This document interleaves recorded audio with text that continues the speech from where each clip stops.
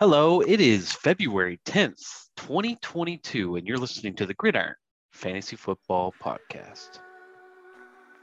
It's what I always wanted. Could never have too many things. Well, you're kicking me under the table. I'm trying, will somebody make us shut up about it? Can we settle down, please?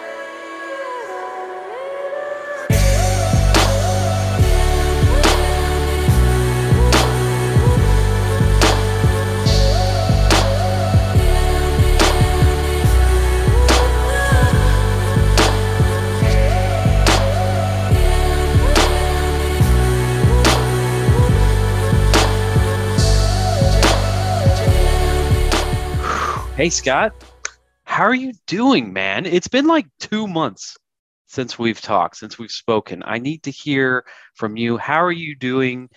Welcome to the podcast, guys. By the way, I'm here with Scott Sheddig. It's been a while. We have a lot to talk about. So, Scott, how are you doing? The wound is fresh. The wound Months is or not. It's rough, man. It's been, I don't care how long it's been. It's still my most recent fantasy wound. So, I've just honestly- to iterate, Huck beat me in the fantasy playoffs and it went on to win the championship. So congratulations, sir. Yes, I tried not to dig into it. I tried not to text you about it or whatever. No. I mean, you're right. It's Champion's way to do what he does. So it's it's your fourth, which is another. This is right. Is that correct? That is. That's congratulations.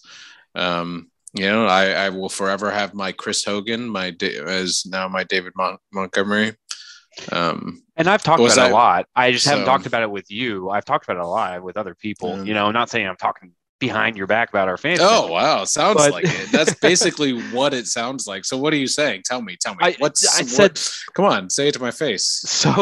So it's mostly like we talked that week multiple times about it's a tough decision for you to make. And you said that, having Big Ben go up against Kansas City in that game, if that game does not produce a lot of points, you're going to lose. And I said, well, what about playing Davis Mills? You had Davis Mills on your bench, and you honestly never even considered it. And I didn't fault you for that. I thought not playing Davis Mills is a choice that a lot of people would make.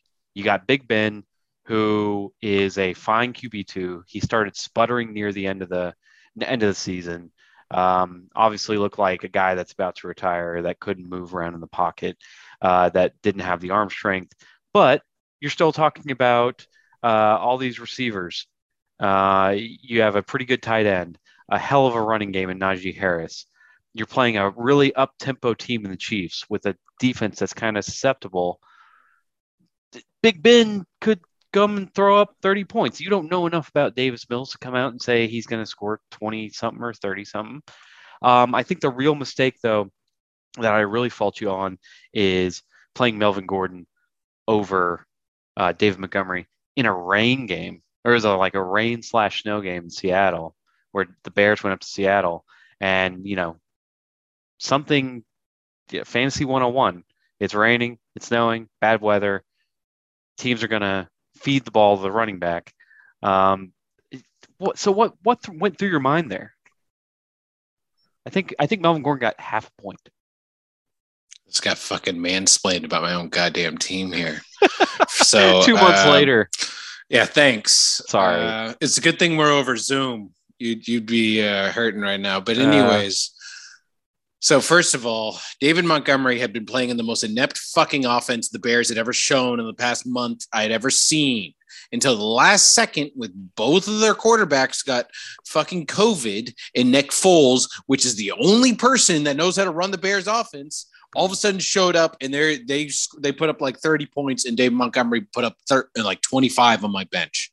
So I benched him because I did not realize that got COVID literally like the last second. It was like they were ruled out like late Saturday night or early Sunday morning, and I just didn't see it. And that was the main reason, because every single week before that, I was like, come on, Dave Montgomery, you're amazing. And it's like 2 points, and it's not his fault. It's just because the offense sucks and the management and head coaches suck. Everything is just terrible. There's a awful organization. But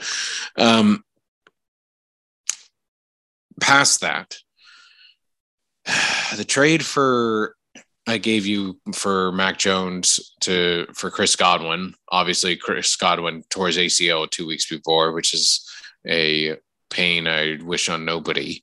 Yeah. But basically ended up being 0 points for me. So I gave him up, and he ended up destroying for you in the playoffs. And obviously, I got zilch from Chris. Mm-hmm. So that didn't help. Melvin Gordon, like you said, ends up having the rain snow game, does nothing because Teddy Bridgewater gets hurt the week before, and fucking Drew Lock comes in, is the most just trying to, run the race down to the bottom of the pit to be the worst offense of the Bears before Nick Foles showed up. Yep. So he's turning the ball over left and right. Whereas before that, with Teddy Bridgewater, he was scoring very well. And it just took the rest of my team to be terrible. Yeah, I probably should have started Davis Mills, but that was his season high that week. So, yeah.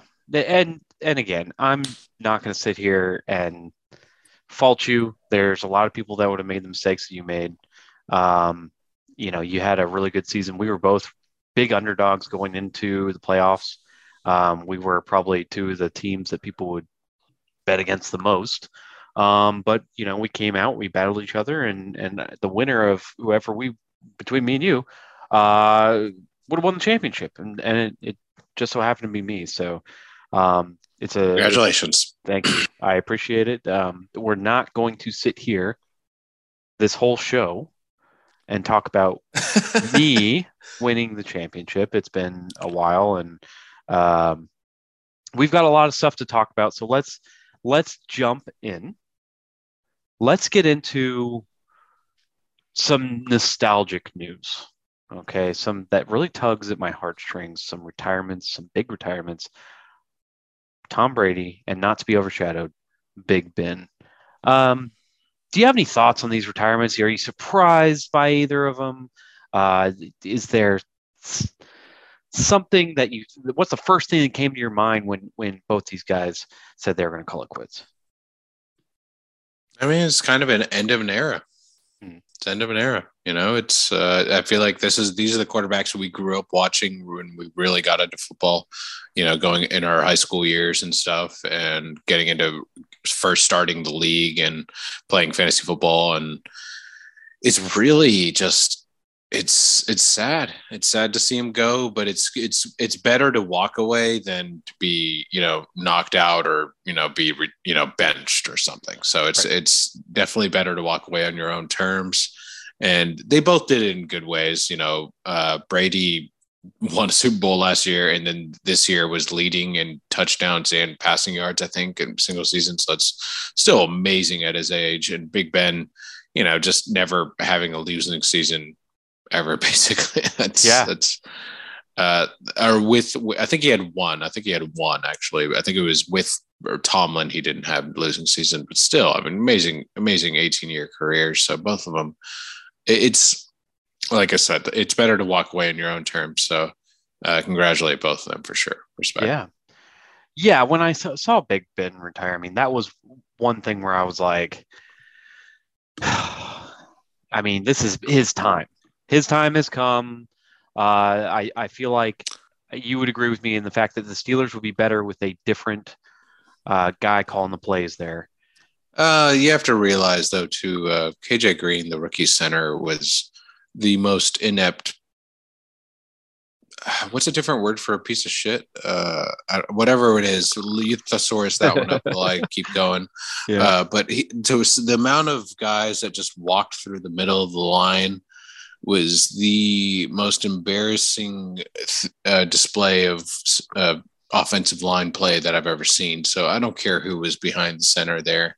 they were getting sacked. It was almost like he was getting paid to be that bad. I really was confused on what was going on. So, to watch that was pretty painful. And I think that for Ben was just like, well, if this is what fuck this, man. So, but yeah. I think they'll benefit from someone being a lot better at center and then someone else being in the quarterback position because it is time for a new generation. But yeah. Yeah. I think dung, feces, stool, manure, excretion. Those are I like manure. Manure. Yeah, manure is not actually that bad of a word. You got the ma, which is good. Yeah. Ma's good. And manure, and which is also good. So, manure is really not bad. Right. And so, yeah, I mean, the O-line didn't really give him a lot of time, but Big Ben couldn't make anything out of it. He was never really a mobile guy. But it's that decision making where you can get rid of it and get the ball down the field in time and take a hit. I mean, I remember Big Ben used to be able to take a hit in the pocket, stay upright. I mean, take a helmet to the hip or take a helmet to the chest, stay upright, have the tackler be hanging around his legs and be able to toss one 20 or 30 yards to a tight end or receiver downfield. And that's just not the Big Ben that we saw this last year. And it's so funny because I see a lot, during the year, I thought a lot about Peyton Manning and how Peyton Manning was and Brett Favre, invincible. Remember with Brett Favre with the Vikings and Peyton Manning with the Broncos? Big Ben last year, or the year before this, 10-0. You guys were 10-0, undefeated, last undefeated team in the NFL. Kind of on top of the world where it's like Big Ben's a really good quarterback. This team has a chance to go win the Super Bowl. Then kind of died off, fell apart after that. But same thing with the Broncos. Broncos were on top of the world. I mean, Peyton Manning was setting records. Less than a year later, Peyton Manning couldn't throw a 10-yard pass. Terrible throwing in the ground. Just going down when people were 2 feet, 3 feet close to him because that was Peyton Manning's style. Brett Favre got to the point where every time he got hit or pushed or whatever, it looked like he needed to go to the hospital. With his chest, breaking whatever. And so, Big Ben had gotten to a point where he was definitely, I definitely understand. Right. Yeah, he was getting there. Yeah, but yeah, and it makes me sad to think about because obviously this is somebody that we grew up watching. I mean, me and you have a lot of memories with Big Ben just gambling on him. We watched a lot of classic playoff games together. We watched the Indianapolis Colts game at the Wings and More. That was a big one when they missed when Bettis fumbled the ball and Ben made the tackle and then they missed the field goal. You came to my house for the I hadn't forgot about that. I just remember us watching it together. You came over to which Super Bowl did you come over for? Was it the 05? That was the Seahawks. The Seahawks, yeah. You came over for you came over Super Bowl after that. Yeah, that was a good one. Everybody at your house was rooting for the Steelers except for me. Of course. And I was like, go Hasselback. And I could feel the eyes upon me. But I bet, there are a lot of my parents' Hispanic friends there, and they will not shy to give you an evil eye for sure. Yeah, if you're rooting for the wrong team, you're lucky it wasn't a Mexico versus U.S. game. So right, and I did that a lot. It was all in good fun, but of course, you got to root for who you're going to root for. That's what sports are all about, and that's what sport is literally about, being a good sport. And so I truly believe in if you're going to root for your team and root for who you want to root for. Yeah, I don't think your dad feels the same way. That one time we went to a Steelers bar and I was rooting for Derek Anderson against the Steelers. Ooh. That's a division game. That's a whole other. And thing, we were in a Steelers bar, and if you we're at a Steelers bar, and everybody, you can get. Oh, I mean, hey, ball, bully to you. For having the balls to do it. So this fucking guy rooting for a Braylon Edwards first down, and I could feel the eyes stabbing me in the throat. Anyway, you're lucky nothing got thrown, but it's fine. Exactly. But yeah, Tom Brady. I gasped out loud when I got that notification on my phone about the Brady thing, mainly because I would think that almost every team in the NFL would take Tom Brady as their quarterback next year. And And he said, don't rule out a comeback. And maybe he's just taking a year off and reassessing. But, because a year off can do the body well. But there's not that much time left. I mean, come on. If he takes another year or two. So I want to say Brett Favre retired when he was like 41, 40. Now, again, people don't take care of their body like Tom Brady. Tom Brady is yeah, a freak when it comes to that sort of stuff. But he's 44. If he takes a year out, he's 45, comes back when he's 46, that's unheard of. but he Ridiculous. just led the league in touchdowns and receiving yards. I know. I just don't know if a year off at So his there's age, no decline. There's no decline. You have to realize what it is a year off from getting hit. Yeah. No, and I get that. What I'm thinking, a year in the back to tank would do you well. a year in the box tank. I like that. But what I'm thinking is that if he doesn't decide to come back before this next offseason is over, then it's done. Because by that time he'll be 45 years old and these teams will have moved on or made plans to move on. Not saying that a great quarterback is never welcomed back in the league somewhere, but I just think that these people are probably going to move on. He's probably going to move on, and rightfully so. So, do I want him to come back? Absolutely. I'd love for him to come back. I'd love to see him. A part of me is selfish, just being like, I don't get to watch Tom Brady anymore.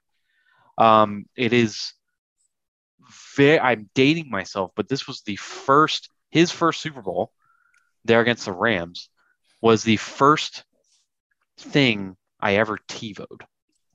And anybody who's younger than 30 that's listening, TiVo was the first DVR. So it was the first time in history, really, I can't think of it, correct me if I'm wrong, that you could pause, rewind, fast forward, live TV. Obviously not fast forward, but rewind, pause, record on the TV, not on a tape, not on a VCR, a program. And I think I watched that Super Bowl like 10 times just because of the fact that it was DVR and TiVo'd. And I was like, wow, I can watch live TV. This is great. I watched it over and over. And little did I know that Tom Brady would end up being the best quarterback of all time and all that. But I have this memory of watching that game, and that was 21 years ago. So I know I talk about it a lot. The old game, NFL Street, that we all loved. A lot of those players have had children who now are going to be on Madden. And they played against Tom Brady. And so there's a lot of nostalgia. I mean, he first entered the league when we were 13 years old. And I know math is math. We're talking about 21 years, but we're almost 35 years old now. So it is what it is. But yeah, I'm going to miss Tom Brady. I'm going to miss him a lot. Oh, do you think there's any chance of Aaron Rodgers retiring? No, I don't think there's any chance for Aaron Rodgers retiring. He didn't seem to leave with any kind of vigor or fight in his heart. It seemed like he's got other things to do. But we'll see. I'll wait. I'll let you go. So I was annoyed by Aaron Rodgers. And I say annoyed. I mean, exit. No, people are allowed to.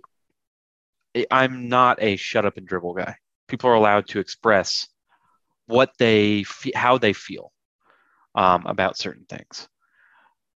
But in his case, he was expressing how he felt.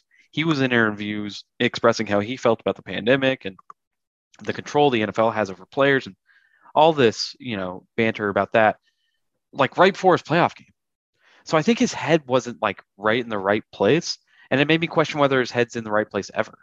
Like, does he really want to win a Super Bowl? Yeah, exactly. That's why I don't know if he's going to come back. He doesn't seem like he's there, like 100%. You I know? believe he'll come back. For the Packers, I think he has a better chance to come back. I think it's less of a conversation whether he'll come back with the Packers than it was last year. There's not this like strong rift of Yep. like Aaron Rodgers hates the Packers. They lost. It sucked. But Well, I don't think they can blame that on missing a receiver, getting Aaron Rodgers help. I think he had plenty of help. So I don't know. We'll have to see, but yeah, Aaron Rodgers is not. He's not on my mind for next year. Really, honestly, I push him to the back of all the things I'm thinking about. I mean, the next thing on our docket here is the QB vacancies. I mean, let's count the QB vacancies. Denver. Okay, probably. mm-hmm. You got. Well, there's a shuffle there at least. Yeah. Well, there's probably gonna be a new starting quarterback there for Denver. Yeah. The Lions, maybe. No, I like Goff. I think Goff's good. And they had a strong finish. Okay. Steelers. No, they have their guy. Commanders. Steelers, Commanders. Possibly Steelers Vikings. are all Rudolph. Okay. Possibly Vikings. Possibly Texans. Possibly Dolphins. Is Kirk done in on his contract? No, but there's been rumblings of new head coach, new regime. They've they've fallen short, some of these past years. They've got the talent in Thielen and Jefferson and Cook all around there. You insert somebody like Jimmy G. I don't know. Is Kirk Cousins better than Jimmy G? Is Kirk Cousins better than anybody? Is Kirk Cousins a product of his environment? I don't know. But anyway, let's see. With Steelers, Dolphins, Broncos, maybe Lions, Commanders, the Panthers for sure. I think have to move on and go somewhere else. There's openings. Okay. I mean, you think the Colts are going to stick another year with Wentz? Exactly. A Colts could be. I would not be surprised in the least if the Colts come out and say, we're done with Carson Wentz.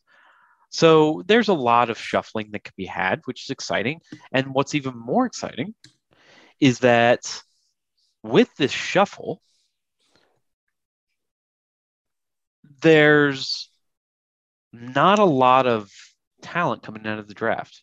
And that's opinionated, right?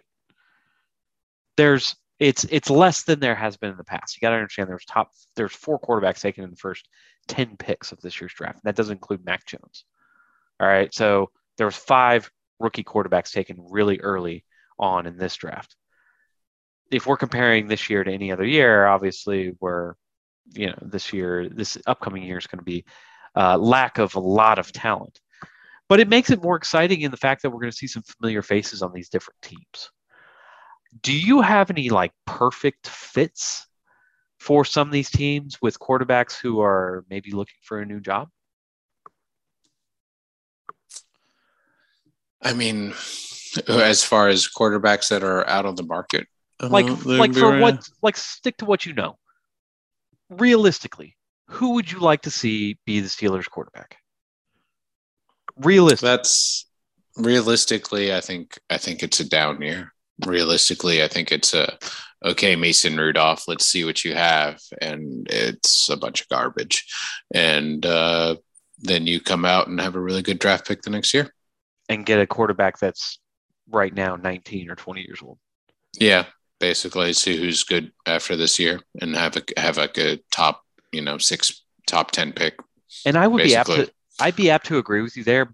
However, I think that there's too much talent on that team, defensively and offensively, that they can just say, "Fuck it, fuck this year. I don't really care." It's not a fuck this year. It's Rudolph's real cocky. Let him see what he has. It's terrible. But, if there's quarterbacks there, if there's quarterbacks that are available. They won't be available unless they trade up, and they won't trade up. And because somebody else will, even though you say like because there's not many quarterbacks available, someone's going to freak out and be like, oh, we got to trade up, get them. And they're going to trade up and take like Kenny Pickett in the first, in like the top 5 picks. And everybody's going to be like, how? And be like, all right. And they'll be like, this is going to be the year. And they'll be like, well, this is the next terrible New York quarterback. And this is like, you know, it's just one of those things. So it's like, they would have to trade up to have a quarterback, and I agree. If he's there, they'll take him. Yeah, but he won't be. He won't. Okay. How about Deshaun Watson? I could see him in Philly, but do you think Philly's going to stick with Hurts? I could see him in Miami because that'd Texans be crazy. Miami too. I could see him in Miami before that, but it's just so weird. And again, I'm not like 100% plugged in on what Deshaun Watson does ever in the past couple of years.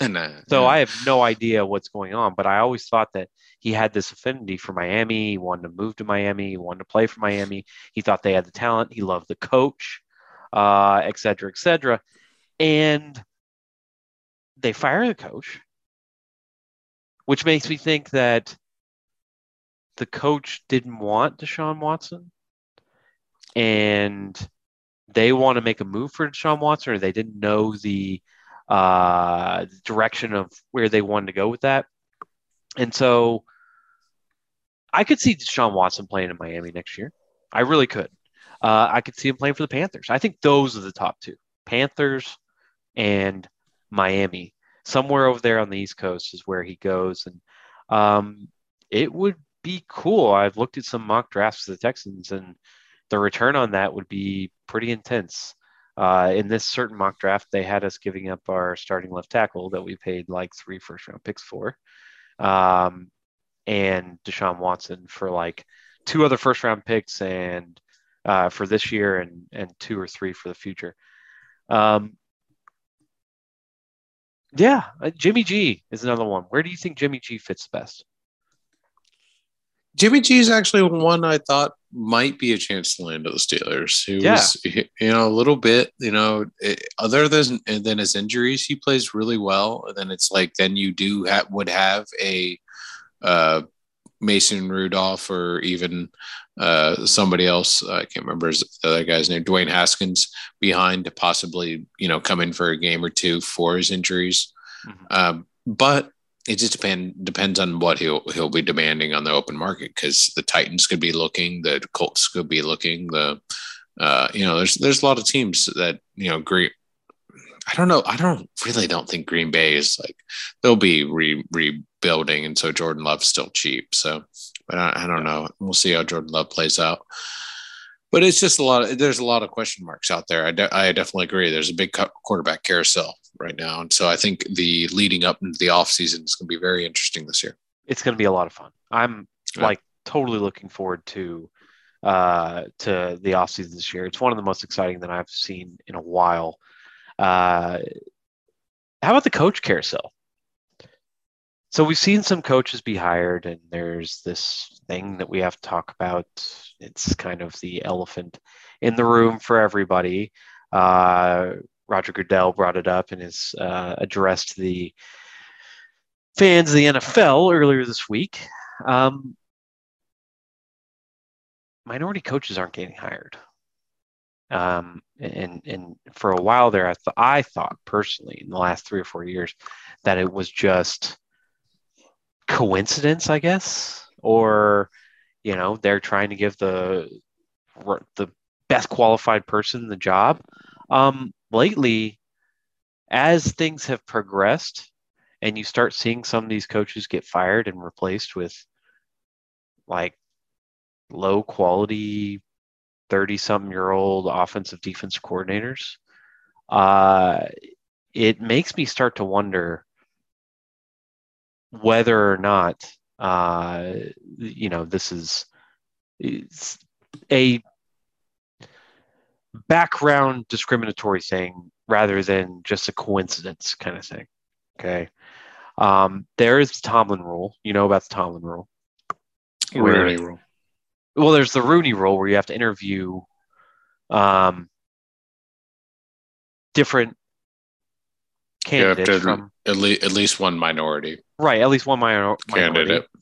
Yes, but there's the Tomlin rule, which, and correct me if I'm wrong, you might not know, but it is that they need to, and maybe it this might not be something that's true, but I've heard that if you hold on to a minority coach on your team, on your payroll for 4 years, and then you trade him away or he signs with somebody else, you get some draft pick compensation. Yeah, and there's also more compensation if they become a head coach as well. Exactly. Yeah, so I remember this now. Yeah. And so it's one of those things where it's like that rule doesn't really make sense to me, but we're still enacting it. Well, it's to add incentive to hire and promote more minority coaches. That's all. I get it, but in that case, it's not happening. Well, it's not happening, right? Because there's no incentive for somebody to hire. There's only incentive for people to get them as assistant coaches. There's no incentive to hire somebody. You don't want somebody else to get draft picks. It's better to keep them as. I mean, I would, and this is wrong to say, but I mean, this is strategic. I would hire all minority assistant coaches and just farm them, and then just if they become head coaches, I get some draft picks. I mean. That's just a weird way of playing the rules there. But in any stance, why do you think the NFL? Why are these minority coaches not getting hired? Why is this such a big deal now? Why is Coach Flores taking this to a new extreme? Do you think this is something that should be brought up? There are a multitude of reasons. And honestly, at the end of the day, there are no way to be 100% certain on which reason it is.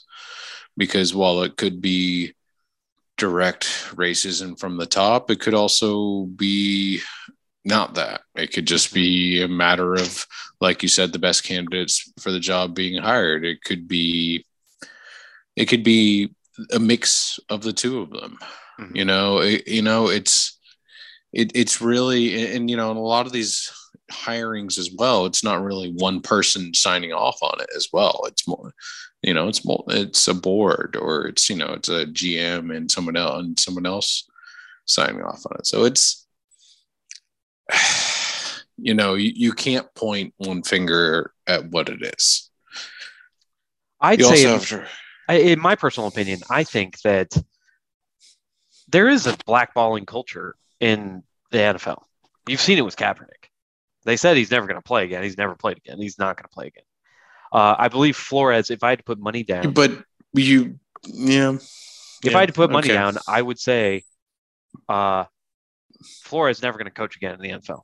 He'll get a college job, but he's never going to coach in the NFL again just because nobody wants to take a risk on that. He's a great coach. If you sued your boss, do you think they'd still keep you on? No, absolutely. Well, then, but that's this year. That's this year. That's this year. I'm just saying, like, if I gave you a stage and you said some stuff I didn't want you to say because that's not what you're on the stage to do, guess what? I'm going to take you off the stage. It's a business at the end of the day. And so it's like, well, like he wanted to say what he wanted to say. Guess what? It's not his mic to say. You're not up there it's not free speech hour. So it's just it's little things. And now they're tolerating some of those things. But at the end of the day, it's their business. So if you want to spit in their face and bite the hand of that fed you, guess what? That hand's going to backhand you and spit you and kick you off to the fucking street. And good luck. Hopefully Nike picks you up for no fucking reason at all. But, whatever. So it's just one of those things, it's about being grateful. So it's, if you came from nowhere and all of a sudden you're making millions of dollars and now you're like, oh, well, fuck you. Then yeah, sometimes it's going to suck for you. But at the end of the day, that's just how it is. Yeah. Yeah. And, I don't know about the timing of the lawsuit. He has obviously seen what's happened to Kaepernick and seen that there's definitely a blackball culture in the NFL. So yeah, the guy the Giants hired looked like a fucking dweeb. Was he not the best candidate for No, he a definitely coaching does position? not look like he does not look like a good candidate at all. I mean, Flores? we'll find out. No, Flores does. I'm talking about the guy that Giants actually hired. Oh, yeah, Dabble. Yeah, Dabble. That guy looks like an idiot. So I get why Belichick was like, they hired you, right? Yeah. But, well, I mean, but Flores would have been hired if not probably, for this whole thing, right? He probably would have been coach for the Texans.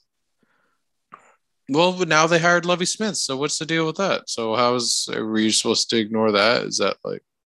No. I'm just saying that. I'm just saying. So like, there's a minority head coach there. So what's the deal? Yeah. I mean, I shouldn't we celebrate that? You're kind of like overpassing and just be like, they're all racist. Yeah, ignore that head coach that was hired there. So it's like, but I'm just saying, like, I know that there are more white head coaches, yes, but it's also, you have to realize this isn't like they get paid a lot of money, but like they're working like really long hours. Like this isn't, you like never see your family during the regular season, things like that. And there's a lot of pressure. And like, if your team sucks, guess what? You're going to get fired.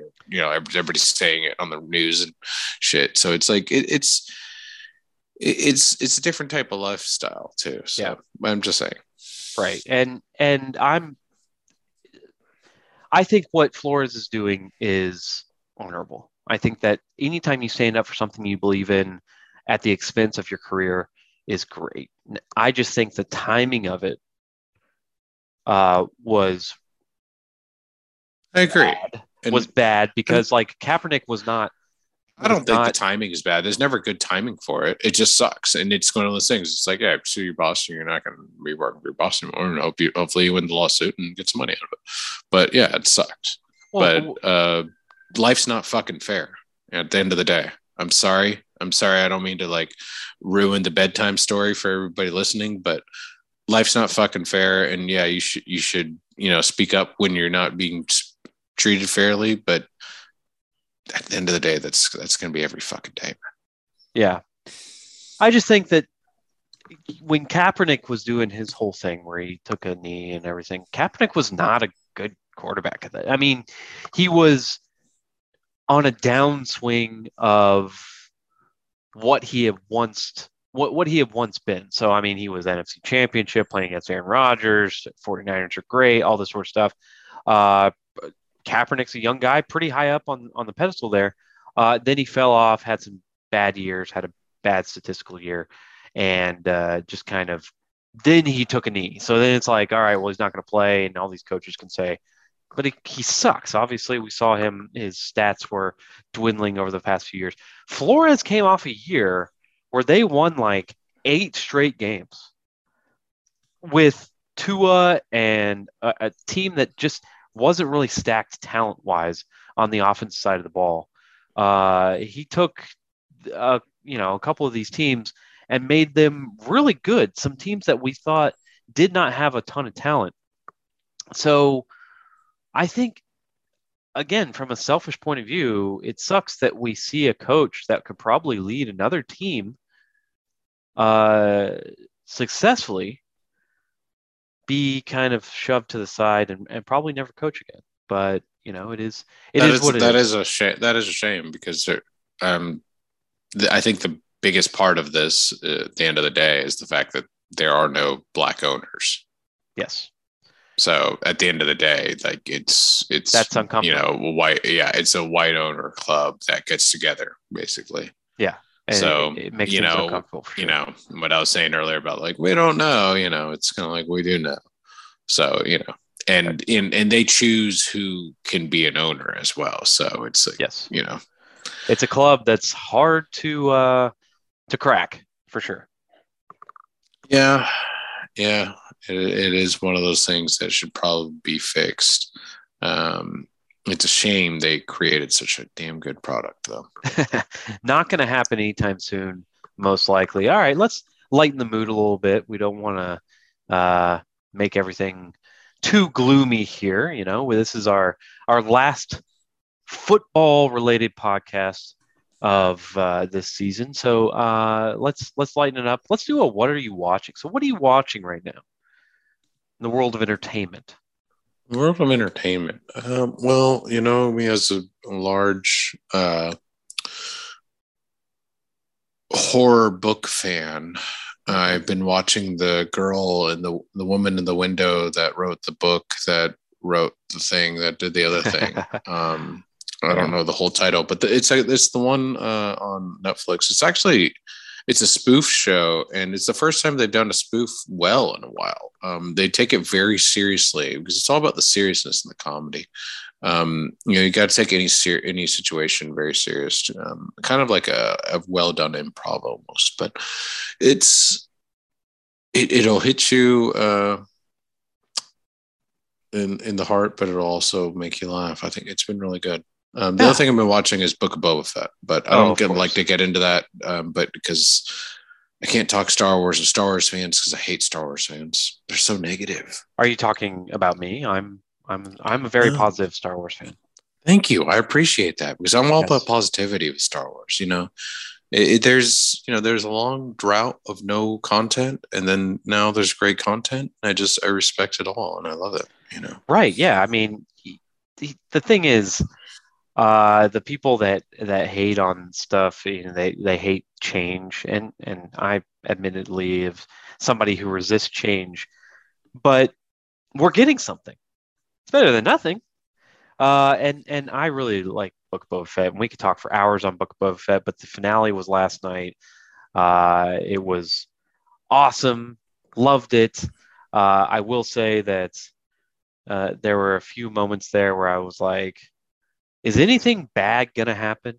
Because nothing bad happened at all. You kidding? Freaking the boys died. I know. Okay. All right. That is the only thing. That was sad. I know. That was the only thing bad that happened. Yeah, but I mean, you know, more than that, like that would have been rough, I feel like. I mean, I guess you could have killed a couple of the writers, you know, the kids or something. No, I would have been all right with that. No, but no other characters got killed off except for all the bad guys. You gotta keep, you know, Crisanto. You know, Santo's awesome. You gotta keep him, and you know, you don't want too many people to die. I mean, you could have killed off a few other, you know, Cobb's coming back. You know, it's gonna be a good second chapter. It's like how the French look at American films, where they're like, every American film ends in the hero winning and everybody's happy and like all this sort of stuff, and they hate it because that's not real life, and they want to see stuff that's real life and representative of. You know whatever. How much money French films make? I get nobody it. Fucking cares. I'm just saying. The whole time I was like waiting. I was like, which big character is going to die? What kind of conflict are we going to leave for the next season? You know, we had the season before. Cad Bane's still alive. He is not. Cad Bane is alive. I don't think so. He's beeping. So Cad Bane specifically has 2 ventilators coming out of his neck to 2 double hearts, so that when he used to fight against Jedis, he couldn't be force choked. Okay, and he'd still be able to breathe. And he only stabbed him 1 heart. The beeping on the left side of his chest indicates he's still alive. Fair enough. Did not know that. But again, maybe we'll have a Star Wars podcast coming up. We're gonna try to do these weekly, and we could talk about this more in depth. What am I watching? The Righteous Gemstones on HBO Max. It's a good one. It's a great show. It's a wonderful show. I really enjoy on Sundays having that show to wind down the week to. It's funny. It's got action. John Goodman is amazing in it. Maniac man. Yeah, it's a great show. So if you have a chance to go watch that, go watch it. Now, let's jump into what most of our listeners want to hear. And what we're going to talk about is the 2022 fantasy season. We're going to do short evaluations of everybody's team. We're going to try our best, right, Scott, to say something good, what somebody did right, and something bad, what somebody did wrong, and why they ended up in the spot that they are. So we'll go bottom to top. Let's do Maestro. Give me something good and bad about Maestro and why you think he ended up where he did. So for my evaluations, I would like people to know that I'm mainly looking at kind of draft to end starting roster, essentially, kind of where you started in your journey to where you ended, and my knowledge throughout the season. And forgive me if a multitude of trades that happened are lost in my memory, but there's a lot of teams, a lot of players, a lot of trades. You got a lot of you guys got very trade happy, but I mean, Maestro, it was kind of a, it was a season of a thousand sorrows. Really, there was just a lot of injuries and a lot of bad happenings that happened. He's drafted quarterback, running back heavy, which in our league usually doesn't end up boding well for you. And a lot of when you start off with Baker Mayfield and Justin Fields as your quarterbacks, that's not gonna happen off here. But Derrick Henry and Ezekiel Elliott, I understand they could have done well. He did have a nice defense starting off, but like I said, in our league, since it's very quarterback heavy, it's hard to really look at that. He ended up at least getting Jimmy Garoppolo at the end, which was nice, but it wasn't enough. And unfortunately, he did end at the bottom, but it was a lot of injuries, and it really wasn't his fault. Yeah. Okay. With Michael, I think the problem was, I think Michael had like a really good draft strategy. So Michael, if you're listening, you had the right idea. Okay, take those two running backs, Derrick Henry, Zeke, have some decent receivers. And you had Baker and Fields, who, when you thought about it, I mean, a lot of times you had Andy Dalton as well. Those weren't terrible quarterbacks. We ranked him very high in the preseason draft rankings. And because he had a very balanced team.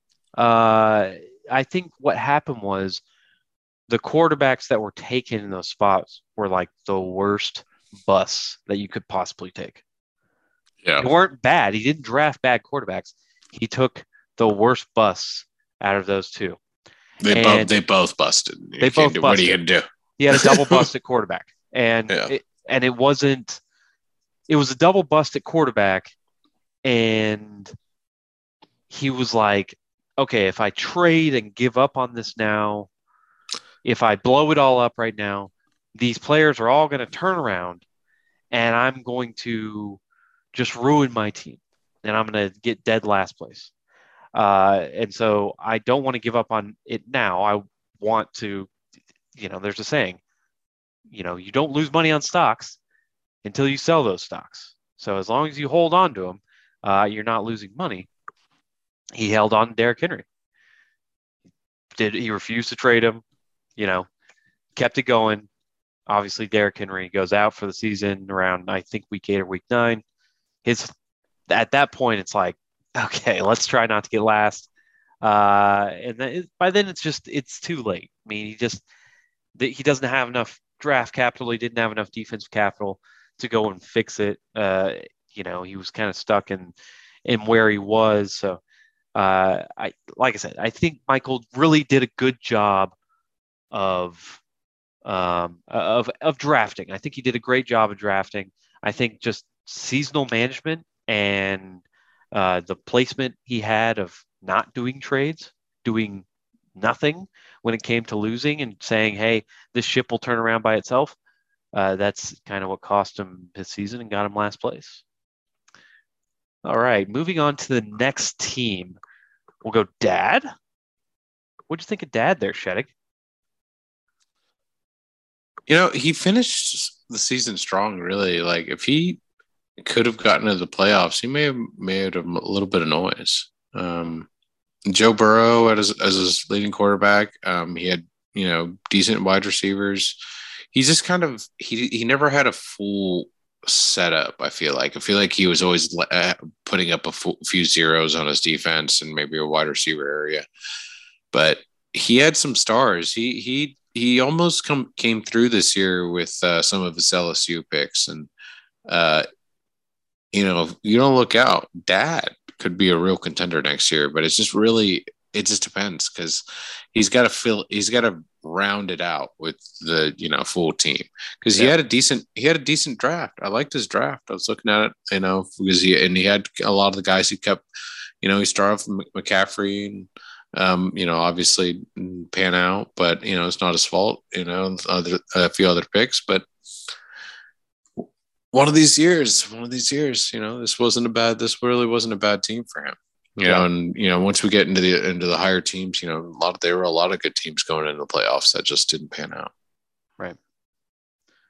I think this is like the same old story of Dad. You got somebody like Joe Burrow, who obviously we've been talking about forever. It just feels like he's been the center of attention for a really long time. Joe Burrow's he was a great pick, awesome pick for him. He just never really followed it up with that second quarterback. He was complacent. He let his team just kind of sit there and rot, didn't make enough early season transactions, trades.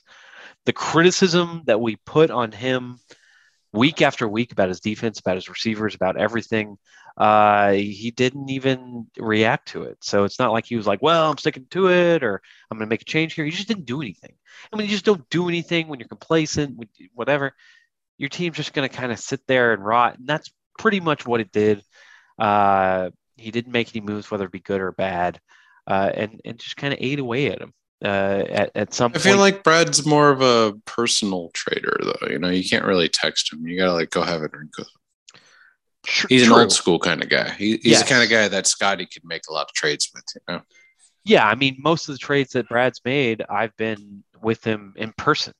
So you're absolutely right there. But I'm just. So you admit the swindling? No, I'm just saying that Brad is the kind of person that doesn't really. And it sucks, but he doesn't really think about fantasy football unless it's like put right in front of him, or unless you force him to. And that's just a so you admit it's would you call it a trade rape? Would you say it was against as well? Oh, I didn't make any trades with him this season, so it's not. Okay. It just sounded like you're doing things against people's will. That's all. I'm just trying to clarify. But please go ahead. No.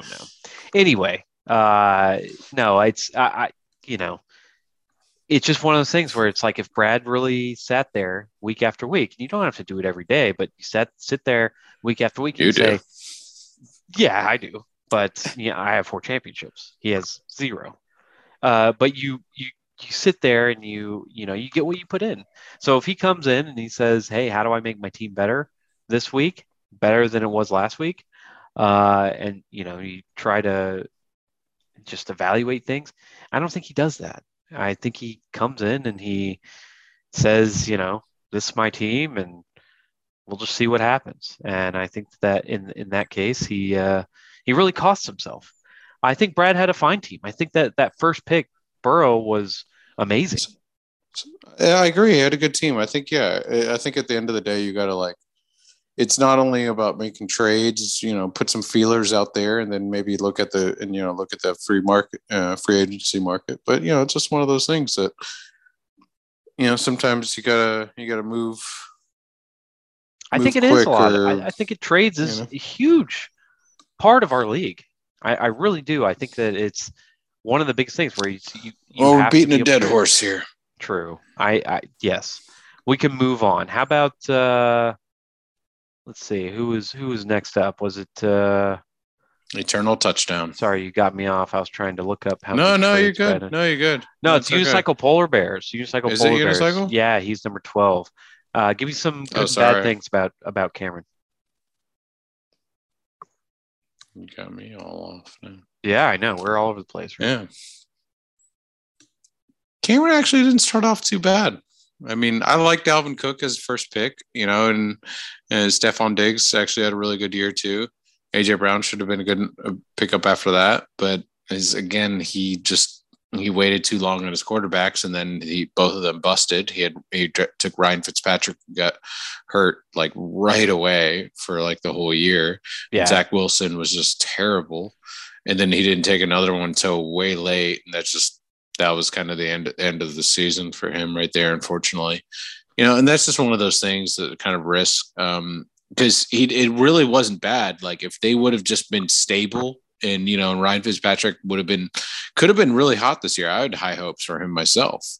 Right. So it really was nothing to do there. It's just kind of at the end of the day, every year you're going to have luck.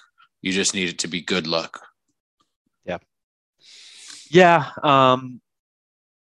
So when I'm looking at his team, Cameron has been in this position many times. I mean, he has 3 championships.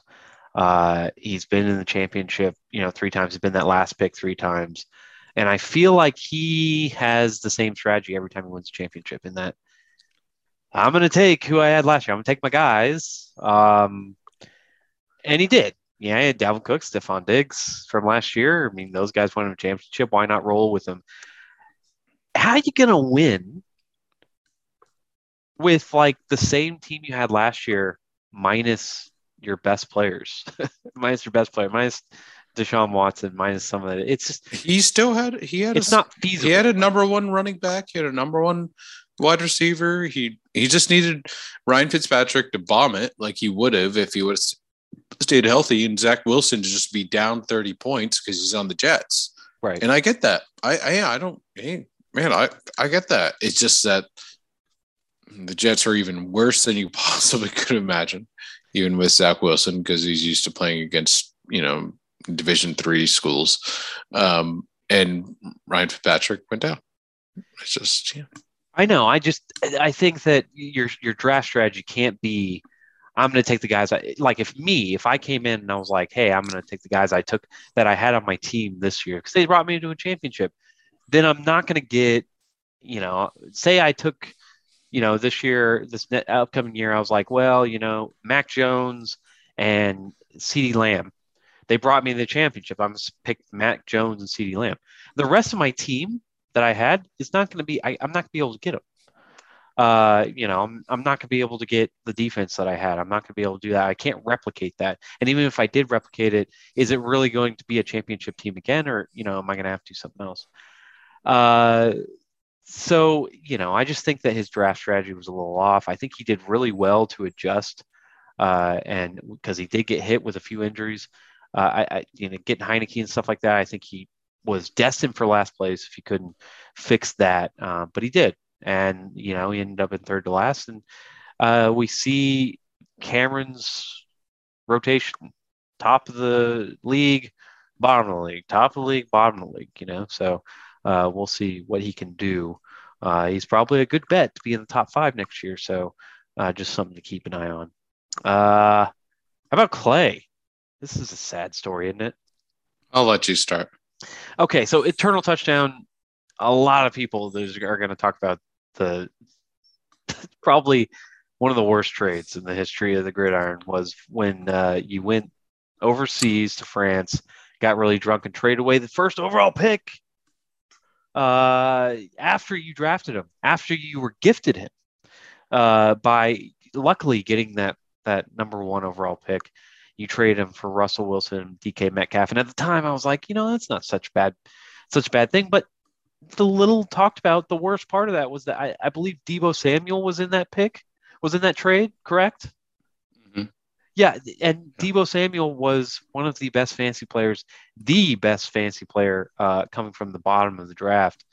And so, yeah, you got absolutely demolished in that trade. And it honestly really cost you for the rest of the year.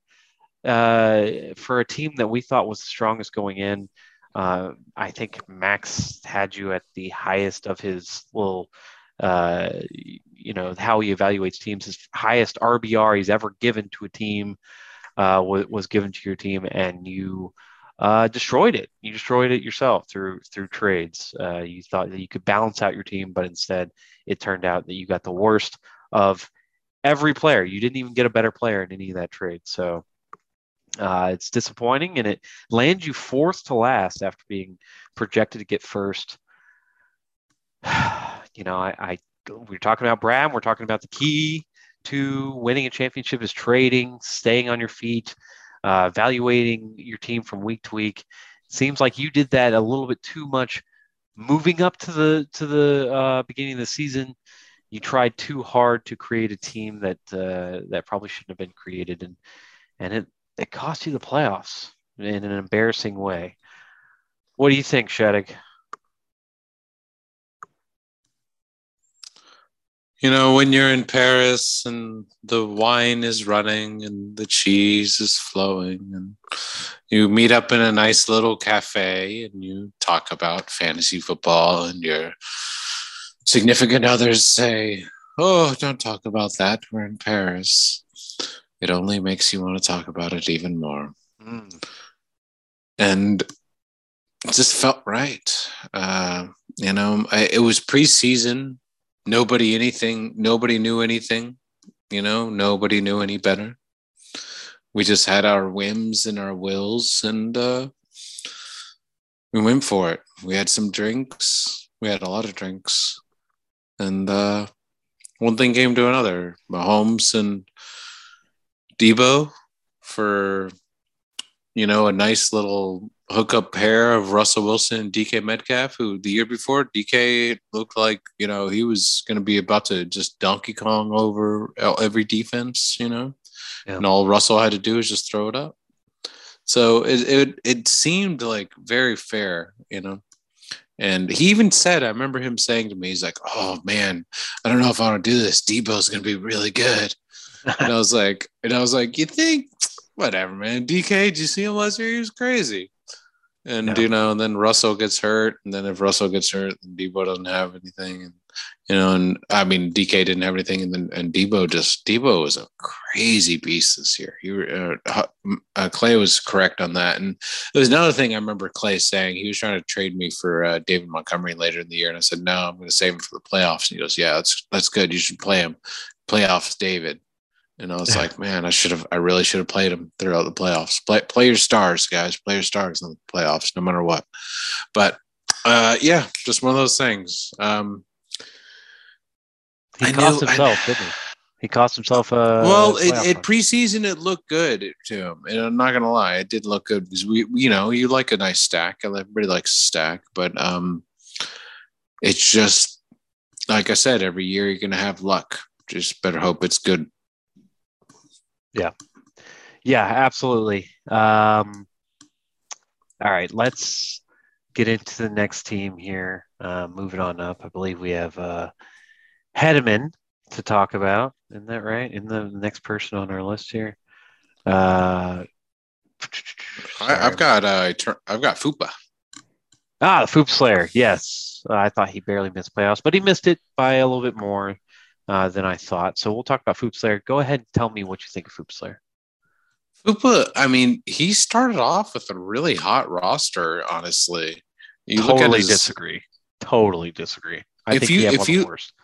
If you look at his draft roster, Josh Allen, Tyreek Hill, Jonathan Taylor, George Kittle didn't come on till later. Like, yeah, that kind of sucks. It was just your tight end. And Jared Goff was the same thing. He didn't come on till later, but Jared Goff won you a fucking championship. So yeah, I mean, he helped, but that and Amon St. Ray, the fucking Detroit Lions won you a championship. So fuck off. Do not tell me his roster sucks when you picked apart like some of the best parts from it and won a championship from it. So do not get off your fucking high horse yet. But even at his ending roster, Josh Allen, but then he had terrible second quarterback issues.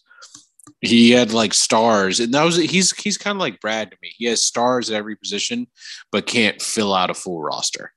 Yeah. That's his biggest issue. And then that's kind of, I don't know, that's part draft research and also during mid-season kind of upkeep, like you were saying before. My criticism of John, and the reason I think he ended up where he is that he was very stingy on the trade front. He asked for a lot when it came Well, to because he only had stars. Like I said, everybody's coming for his stars. And so it's like if he's going to trade one, he's got to get the whole team out of it, basically. But he just, right. Because But I know you're talking about trying to give me Hill or Allen every week.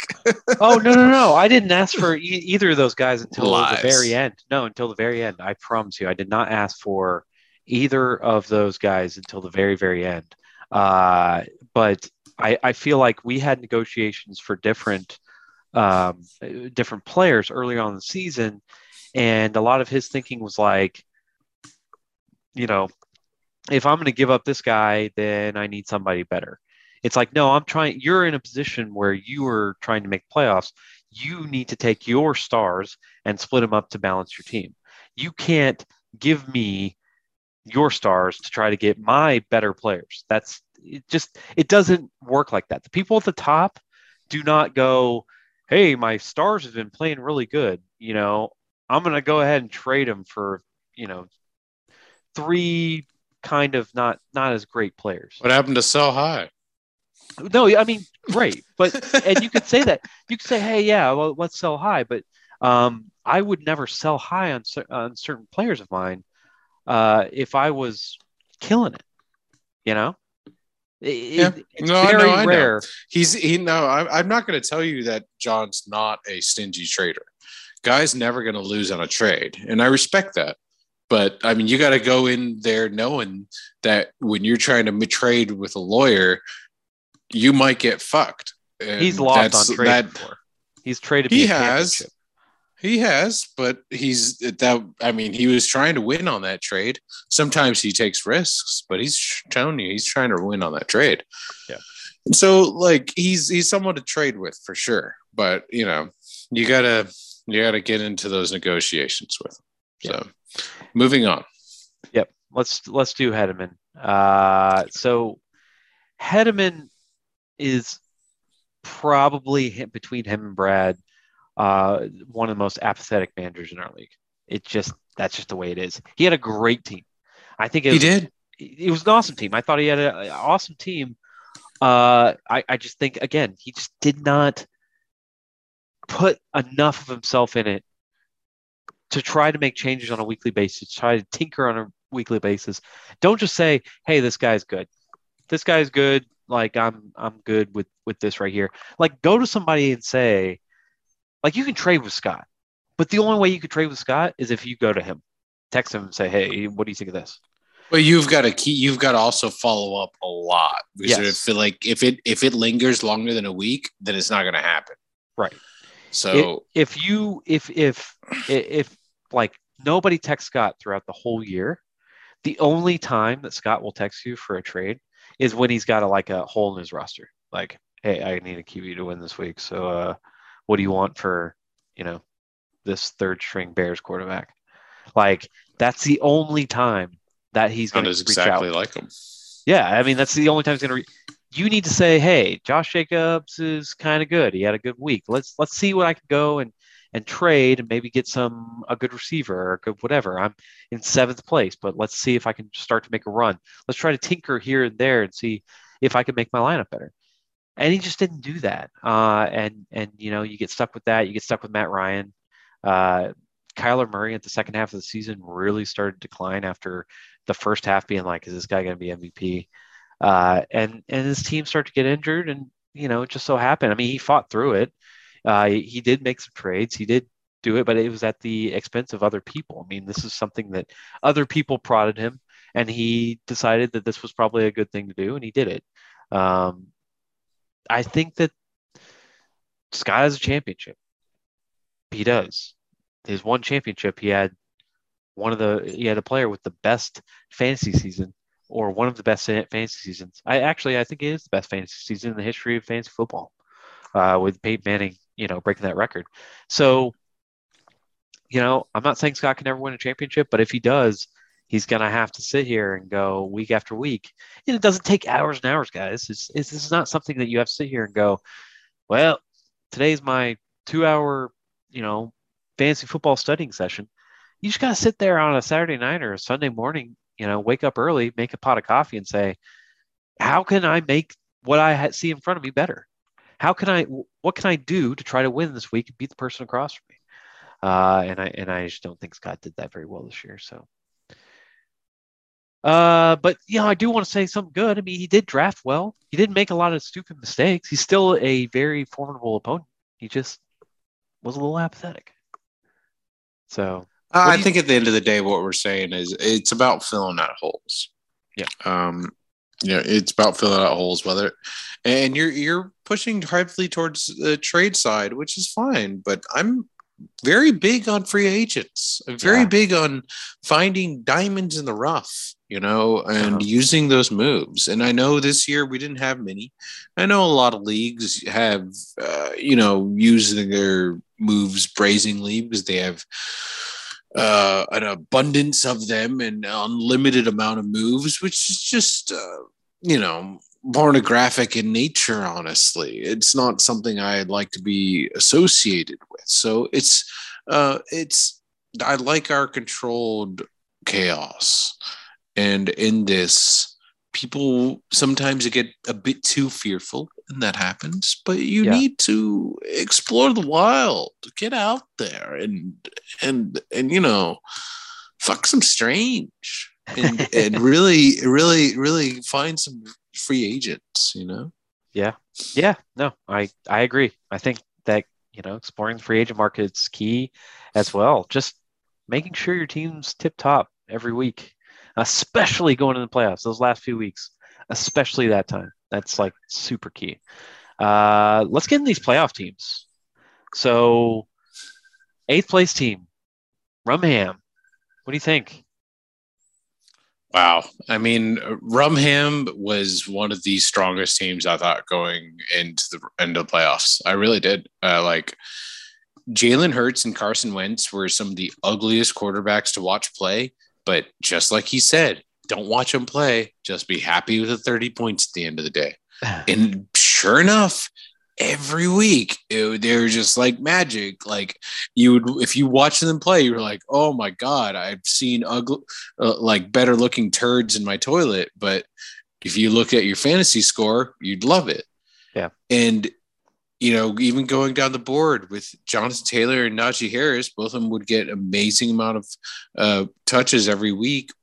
Just that week just didn't work out. And he had a lot of home run hitters on his wide receivers. I liked everything he did. I really did. It's just at the end of the day, when it came to the playoff week, it didn't work out. And if anything, I would attribute that a little bit to his defense, I suppose, maybe, but it's hard to say. I mean, he had some injuries later on. It's not his fault, obviously, but it's a tough call because I like to see him going to the playoffs. I really did. Yeah. I mean, so he built his team with like 1 million second-round picks. He built his team. No, he built his team on rock and roll. Oh, okay. Fair enough. So, and I can agree with that. I can get down with that. But he built his team on he didn't have any first-round picks. And in true Trevor style, he said, I'm going to take like 6 guys in the second or third round, and I'm going to kind of spread out from there. And what Trevor did well was he saw value in Carson Wentz. I didn't. I thought Carson Wentz was going to be terrible. Carson Wentz finished in like the top 10 quarterbacks. He was pretty good all year. He saw value in good receivers. He made some good trades. He put himself in position going into the last couple weeks of the season to make a playoff run. He ran out of moves. His team kind of went flat. I don't think he's going to be a Jalen Hurts fan going forward here. Jalen Hurts had some good matchups going in those last few weeks and just really kind of fell on his face. Some of his players, unfortunately, Terry McLaurin had random quarterbacks throwing to him at the end there. Yeah. And he took a chance on Ridley. Ridley didn't play. Took a chance on Waller. Waller didn't play that much. His defense was in and out. They had some injuries, and he just kind of sputtered there at the end. And it happens. It happened to me against him. And he lost every one of his playoff games and put him in that bad position. But that's part of it, man. That's it. You got to get yourself ready for that, that playoff run. And I just think that his teams kind of fell apart, and that's just the luck's part of everything, and that's just bad luck. Speaking of bad luck, moving on to the professor. This guy had a solid ass motherfucking team. Yeah. Tell you what. This guy with Kirk Cousins, Tom Brady, Justin Jefferson, Jamar Chase, Robbie Anderson, Aaron Jones, Dalvin Cook. He'd fuck you in the face and not even think twice about it. But come playoff team time, he got roofied and got fucked in the ass real quick. Yeah. So, and I was hoping to get this later on, but you build a team and you look at this team and you're like, wow, Tom Brady, Kirk Cousins is good. That's a really good combination of players. I gave him Kirk Cousins. Right. So that's a pretty good combination of players. But they just both shit the bed on the same weekend. What are you going to do about that, man? Nothing but all you can do is wash the sheets, man. Yeah. Just fucking throw sheets out. Just get new sheets, man. Just get new fucking sheets. Yeah. But I mean, he's got Aaron Jones and Dalvin Cook. And so you build this team in like let's just say week 12. You build this team and you're like, this is my team. This is what I'm going to do. This is what I'm going to go with. And I'm riding this to the championship. And then suddenly, and his defense kind of like fell apart around that time as well, but he didn't really fix it. They were great all year, though. Like, I was trying to trade him for his defense most of the year. He had solid linebackers. He had double-digit linebackers every week. At the beginning of the year, his defense kind of sucked. But yes, he made some adjustments. Your defense sucked. My defense was the best defense in the league by far. It's what I took pride in. But anyway, he built this team, and he said, this is what I'm going to ride with. And then that team kind of like started sputtering up until the playoffs. The playoffs come. Dalvin Cook went 10-0, 2.8 in those 3 weeks. All right. So Aaron Jones in those last 3 weeks actually had decently solid 14, 11, 13 in the playoffs. Kirk Cousins, 10, 17, 0 in the playoffs. You build a team, you get to the playoffs, and then suddenly in week 15, it's like you're going in there and you're like, wow, this wasn't what I thought the team that I built in week 12 was going to look like, because you're like set in stone. Like Dalvin Cook's going to be my running back too. Yeah, but on the other, this double-edged blade, man, because on the other side of that, by those standards, I should have benched David Montgomery like I did, but somehow he had a crazy week. So it's like looking at those, you can't always just be like, oh, look, he's sucking every week. That's what I did. Oh, he's sucking every week. Now I'm going to bench him. And it fucked me. So right, but instead of Dalvin Cook, if somebody would have said, if you said, who's a hot player right now? Let me take and improve my defense and put somebody who's going to be hot for the playoffs. Dalvin Cook is, whatever. And a lot of people can't see that. It's not something that just is obvious. It's nothing to see. It's nothing to see, man. Dalvin Cook's a talented player. He's a talented ass player, and that's what he had traded to get him for this reason.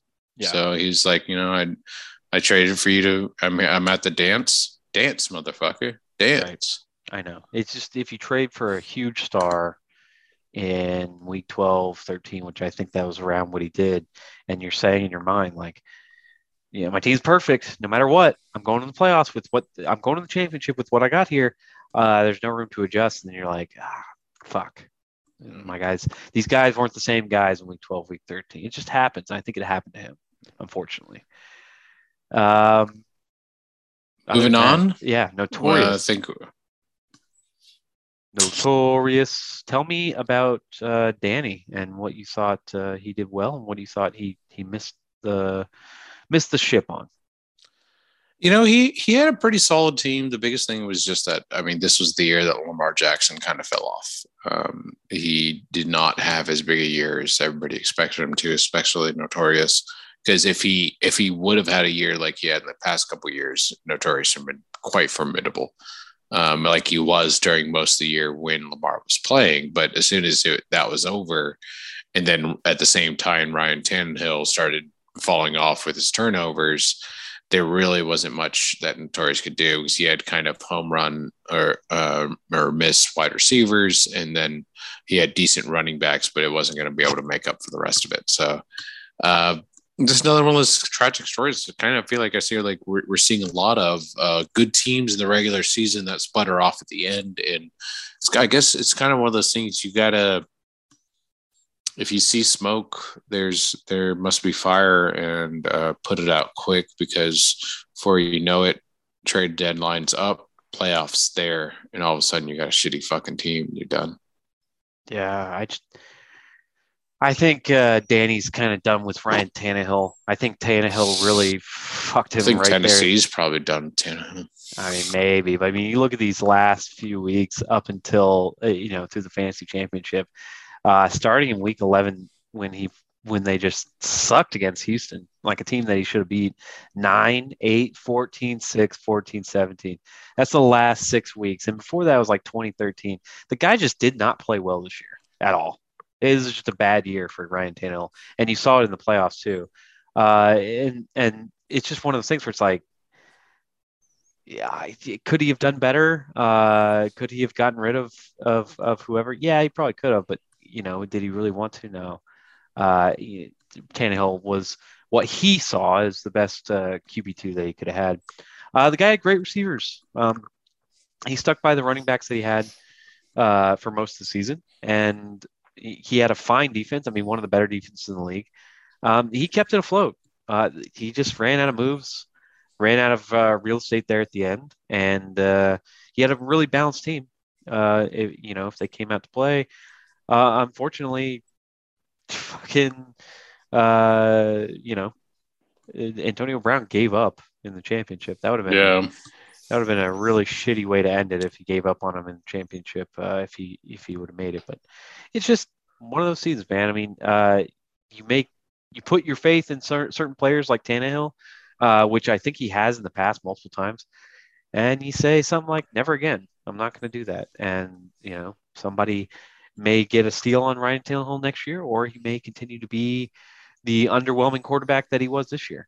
We'll just have to see. But yeah, I think that was Danny's downfall was Ryan Tannehill and a lack of moves. But I really think that he balanced his team out well. Earlier on in the season, I thought Danny was like a formidable opponent. I thought he was going to be top 3 championship style person, and it just didn't turn out for him. I'll let you go ahead and start off on Camacho. Chase is going to take this one personal, and like he always does with any time I criticize. Yeah, I think I take everything personal with fantasy, so I get it. That's fine. I mean, I guess, but I criticized him from the very beginning. It sucks that he criticized him for what?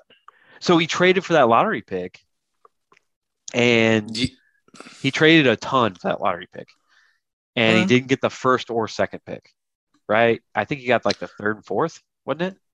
Yeah, I believe so. But I mean, okay, you can't control that. Right. So he's got Dak and Rodgers, but he didn't fill it out well.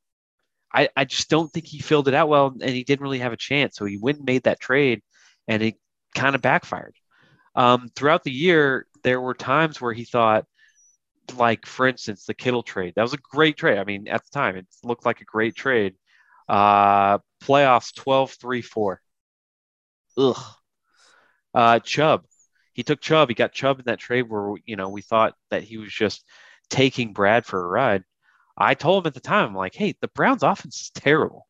You look at Nick Chubb preseason, great running back, first, second round running back, one of the tops in the league. He traded for Chubb. He's like, well, this is my starting running back now. This is my guy. I can't believe you're saying this. You're one of the biggest Chubb fans I've ever heard in the past couple of years. No, you're I'm saying not. it was a bad trade. If we go back, run the tape.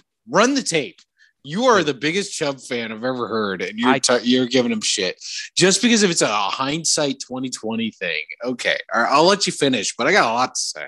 I drafted Chubb. I drafted the guy. I know you did. You probably draft him every year. You fucking love Chubb. I know you love Chubb. I don't like running backs who don't. You don't like him anymore because now you're like, oh yeah, now he's found. Yeah. No, I don't like quarterbacks or running backs who do not catch the ball. And I took him in the draft because I thought he would be really good value, and he was really good value. And I immediately traded him away for Eckler. But anyway, that's besides the point. He got this player, and he thought, like, this is my guy. I got this running back, and I'm going to ride him to a championship. And it turned out that he sputtered, and I hate to say it, but I called it. He could have had. I mean, he had Cord Pat. He had different options there at that running back position. It just didn't really work out. I mean, Cord Pat's like one of the MVPs of the year at wide receiver running back eligibility, and he played really well throughout the year. He just didn't make it work. He had a below average defense for most of the year. At the end there, it looked like he made a lot of trades. He picked Micah Parsons up off the waiver wire. So, I mean, he did really well to like fix his defense, especially going to the playoffs. I think he did really well in that end. But yeah, you got to fill out. I get it. It's nice and easy to look down on everybody up on your fucking stoop over there. But anyways, I thought Camacho did a very good job. Obviously Dak Prescott had more injuries than probably should have needed to have. Aaron Rodgers, he lacks some motivation. He's got a bad motivator. He's like R5. He took some shots with DJ Moore and Van Jefferson, and Cordell. Cord Pat was like the Diet Pepsi of Deebo Samuel. That like Cord Pat was almost like he's going to be a hot commodity next year. And the fact, like, he almost that right there. Yeah. But like Dak and Aaron, Cord Pat, if Nick Chubb in Cleveland, when he got Nick Chubb, I agree, you're right, that when he got Chubb, that Cleveland was on a downturn and it just kept going down. But it was just a bad time for that. But he got Kittle at a good time. I loved his defense with Parsons and Derwin James and Kyrie Willis and J.D. McKissick. I liked his defense. But at the end of the year, just like I said, another one of those teams that just kind of sputtered off with injuries and all the rest of it. That I think it's really about like you can't get complacent. You can't get complacent near the end. You got to get cutthroat and make sure that you're pulling every weed.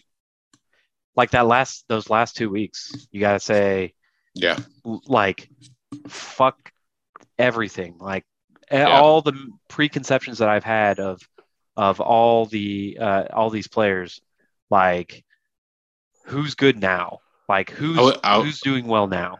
I would say like just rub names from the sheet and just look at numbers. Right. Who's going to get a lot of volume? Who's going to get all the volume? Give me players who are going to get volume, and he didn't do that. I mean, Chubb is going to get volume, but he's that offense can't move.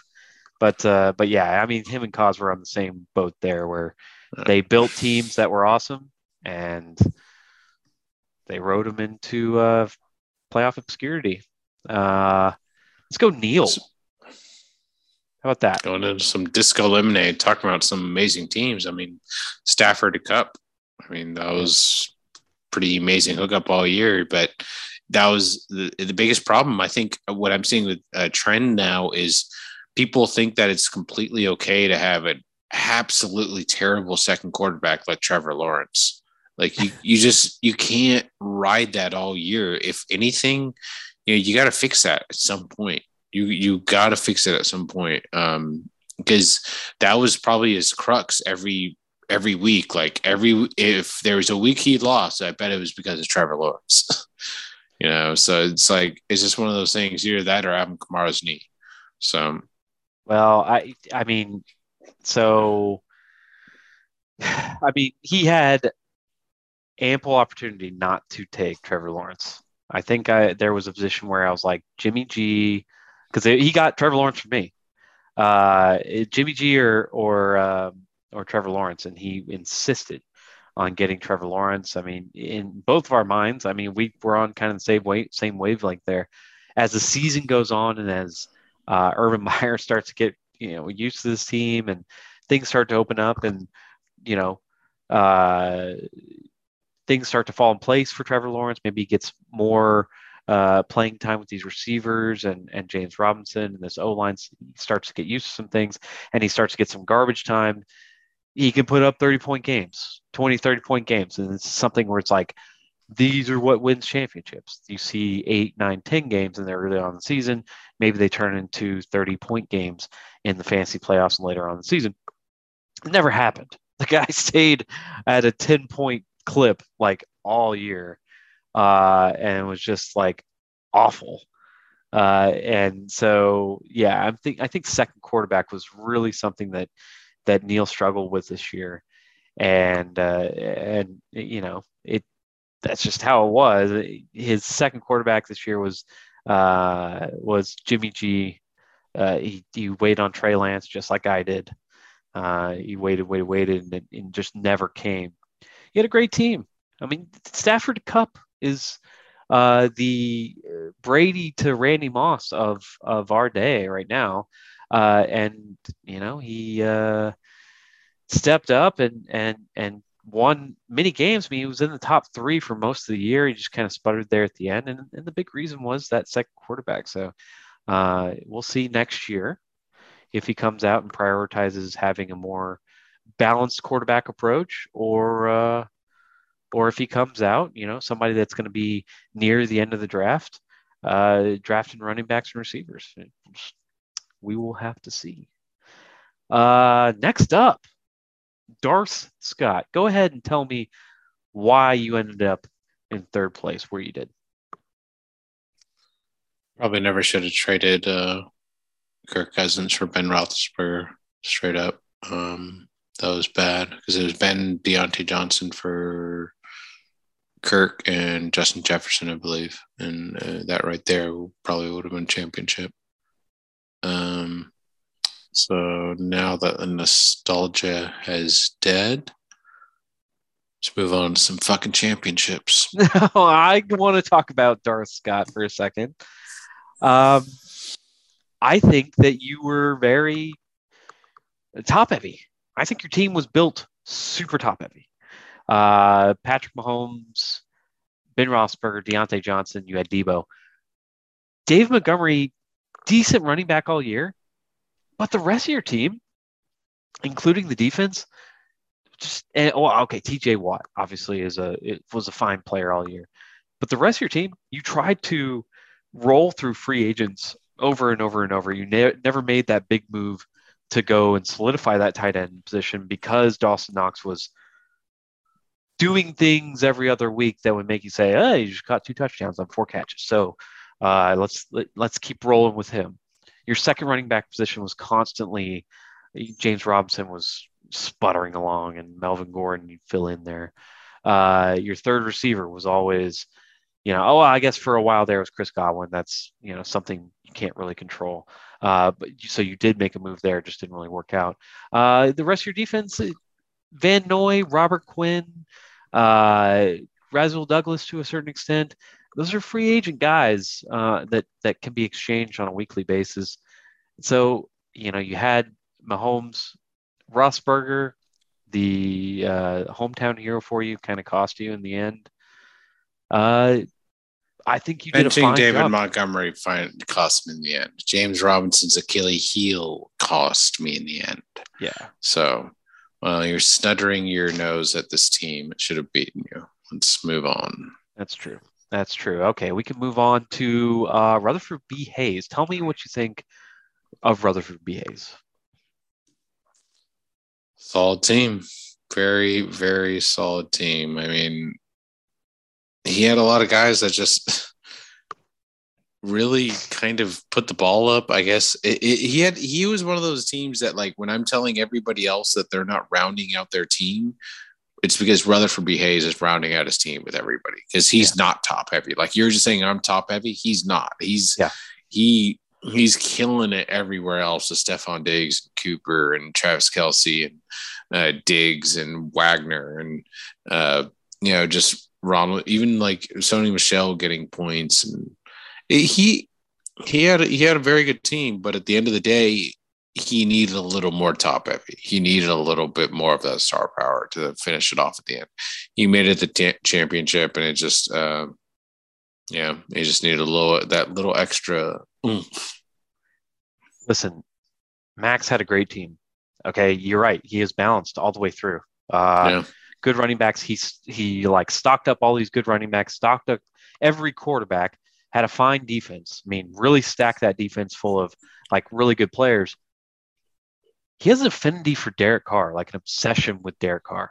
Okay. It's the eyeliner. Maybe. It draws you in. The dude was like outscored most weeks by Hunter Renfrow, his own receiver.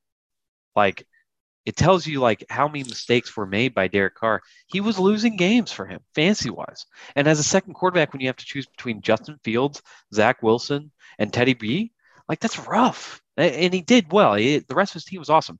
Renfrow, Cooper, Diggs, like a great receiver combo.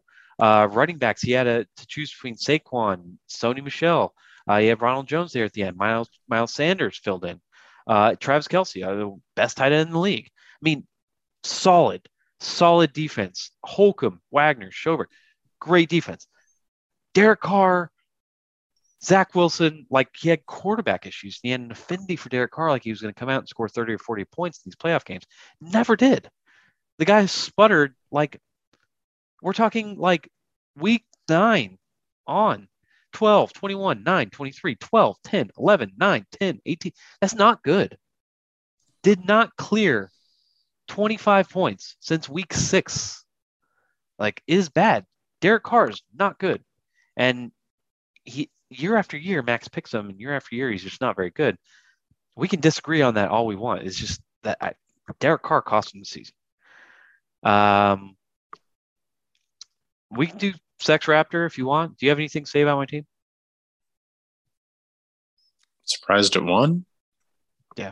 I mean, Mac Jones, Cam Newton, CD Lamb, Amon St. Brown, like was really like it was your whole playoffs. Like he was just amazing. And your defense. I mean, you were the epitome of defense wins championships. They destroyed for you. It was, it's surprising. But I mean, that's what is, at the end of the day, it goes to show that, it's all about getting to the playoffs and making sure you have the best team when you get there. Yeah. Securing a few extra moves definitely helps. Yeah. I mean, it worked. So, I mean, at the end of the day, you can't argue with it if the formula got you the right answer. I will continue to say this, and it'll be interesting to see what the statistics say, but I will say defense is very, very important in our league on a week-to-week basis. Having not just players that can go out and score 20 points, but those guys that consistently get 8 to 9, 10 points will win you a week. I can't tell you how many times I was in close matchups throughout the week, and it was because and I pulled them out, or I was just in that position because, I had defensive players scoring 12, 13 points. It's important. They add up. Your running backs and quarterbacks and whatever will win you a lot of weeks. Every single week, defense is important, and I will continue to stress that if you have the best quarterbacks and the best running backs and the best receivers and a subpar defense, a team with a subpar defense can beat you or a team with a better defense or a much better defense can beat you any week. Just so happens. I mean, playmakers, defensive points add up, man. They do. They do. All right. Go ahead. We've done the analyzation of these teams. Can we call it quits on the 2022 fantasy season or 2021 fantasy season? I think it's over. I think it's officially over. It's over. We're on to Vegas. We're on to next year. Super Bowl's this week, though. That should be fun. Give me your Super Bowl prediction. What do you think is going to happen? I think it all comes down to if Jalen Ramsey is worth his fucking shit. If Jalen Ramsey can cover Jamar Chase, then the Rams should win in a blowout. If not, it'll be close. Jamar Chase only, huh? Well, I mean, I think that the Rams have the same setup of defensive line like the Titans had. And the Titans got 9 sacks on Burrow with Justin Simmons and Bud Dupree. And if Aaron Donald and Von Miller are a step above them, which they should be, then they should not only get more than 9 sacks, but they should get a couple fumbles in there too. Mm-hmm. And if that's the case, then it's a long day for Burrow. Yeah. And all Ramsey has to do is just play coverage, play press coverage. One thing I haven't seen in a while is actual press coverage. It annoys the fuck out of me. I watch these corners, they go up and they play like right up on them, but they don't jam them. If you're playing right up on them and you don't jam them, you're just doing yourself a disservice by stepping up close to them, letting them run by you because you're a fucking pussy. Just fucking jam them. You got 5 yards to fuck him in his face. Fuck him. Go do it. Yeah. What are you waiting for? So like, it's annoying to watch. So it's like, I mean, because it's like, yeah, Jamar Chase is fast. Then punch him in the face first. Like, it's just one of those things, So like, I would like to see them play football and not just be like, I'm going to watch him run. Be like, oh, he's fast. Be like, of course he's fast. You fucking idiot. You're supposed to punch him first. So, So that would be a nice thing to see. I do believe that Rams should win. I'm rooting for Rams just because, yes, it's nice for the Bengals to get the Super Bowl. No, it's great. But it just Stafford suffered in the dungeons of Detroit for so long. Like, he deserves some time in the sun, Yeah. So. I'm scared. I put some money down on the Bengals. I thought they were good value earlier on. Yeah, you got the points. How many points did you get? You always go for points. Yeah, so I don't feel good about the Bengals winning the game. Is Uzomah playing? Is who? CJ. Yes, he is. And he's also said that he'll swim or jump in a big bowl of Skyline chili if the Bengals win. Yes, I believe he is playing. Last year, I bet on a team that I thought was better, the Chiefs, who had an abysmal O-line and had Mahomes running all day, and it was tough to watch. And I'm feeling deja vu right now because the Bengals O-line is kind of tough, and this Rams D-line is very good. So I'm scared to bet on Joe Burrow. However, Joe Burrow's a winner. He makes things happen. I can't really pick a side on this. So what he defies gravity. It is. I'm rooting for the Bengals. I just don't know if it can happen. I'm going to go with the over. I think the over at 48.5 is like really good pick. I think that is definitely feasible, and we should definitely pay attention to this going forward because I think that Stafford is really getting overlooked right now. Everybody's talking about Burrow.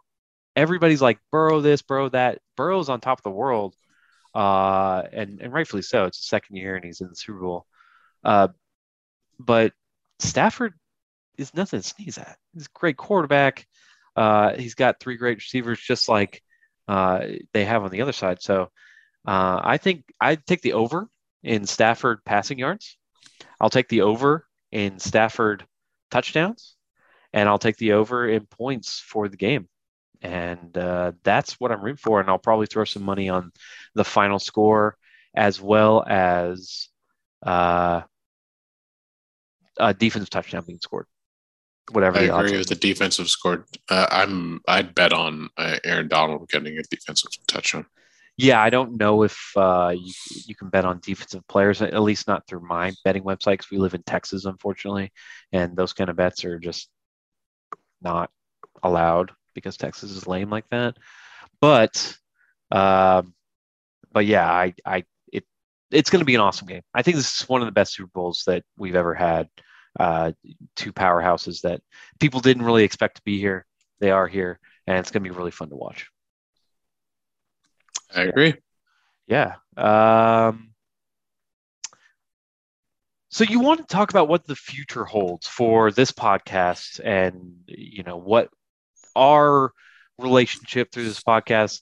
Tell me what you think. What did we do right this year? What did we do wrong?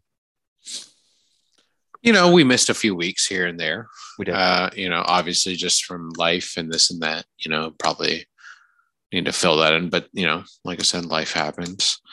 I don't know. I feel like sometimes we could expand our horizons a little bit. While I love our league, I feel like we have a lot of opinions that we could force onto other people's leagues as well. And I feel like that would be very entertaining. Not just for me, but for you as well. Right. So, and it's very hard for me to find fantasy podcasts or other information that I find relevant, honestly, that I haven't already come across myself in my own research for our league or our podcast or something. And I'm just like, really? Like, you're just coming across this player? Wow, you're just absolute buffoon, aren't you? Yeah. You're getting paid for this. Wow, you're really just the scum of the earth, aren't you? But that's me downgrading my hatred, and I know I would have to really clean up some of my dank, but I could do that. That's fine. I'm not trying to offend people. I'm just trying to tell them the truth, and if that offends them, then fuck them. But it's at the end of the day, I just feel like we have lots of fantasy focus to put on a larger horizon. That's all. Yeah. And I agree. I think that we did do some good things on our end. We did our thing. We talked about our league. We tried to expand to 2 shows a week, which didn't really work out. We're very busy people. That's tough. And that's the thing. Yeah, it's tough to do 2 shows a week, let alone 1 show a week. Yeah. I mean, it's really tough. And we did our best. Obviously, we were criticized for not being able to sometimes make the 2 show a week. It just, life gets in the way. Life happens. But hopefully we can get together in the off season once a week. I'd like to get together on Tuesdays or Thursdays, and we can talk about different subjects. And then when football season comes around, we can give our listeners the best product that we can give them. Because I think that, if we're trying to force in some content during the week that we can't exactly fit in, then sometimes we give kind of a weakened product. So hopefully we can do that for y'all. Hopefully you'll listen in, and we can, have a great 2022. But I really, really enjoyed, doing this with you for this season, and I think we got a lot out of it, and we should definitely keep this going in 2022. Yeah, I agree. It's been a good season. All right. Anything else you got before we sign off on this fantasy season and head into the Super Bowl? Much is just looking forward to the NFL draft and getting ready for the fantasy draft, and looking forward to the Super Bowl this weekend. Yep, absolutely. I want to say thank you guys for a great year. I know there's a lot of fighting, a lot of arguing, a lot of bickering, a lot of back and forth. We're all very passionate, and that's why I love this league, is that we're all very passionate. We are all into it, and there's been years where I've been heartbroken at the end of the year, and all you have to do is say, next year I'm going to do much better, and I'm sure the chips are stacked against me for next year, but it's not going to stop me from trying to go for another championship. So again, thanks again, guys. I hope to see you guys in Vegas. I hope that you will listen to us in the off season, and I look forward to having another fantasy season with some of my best friends. Thank you, guys. We will see you guys next week, same time, same place.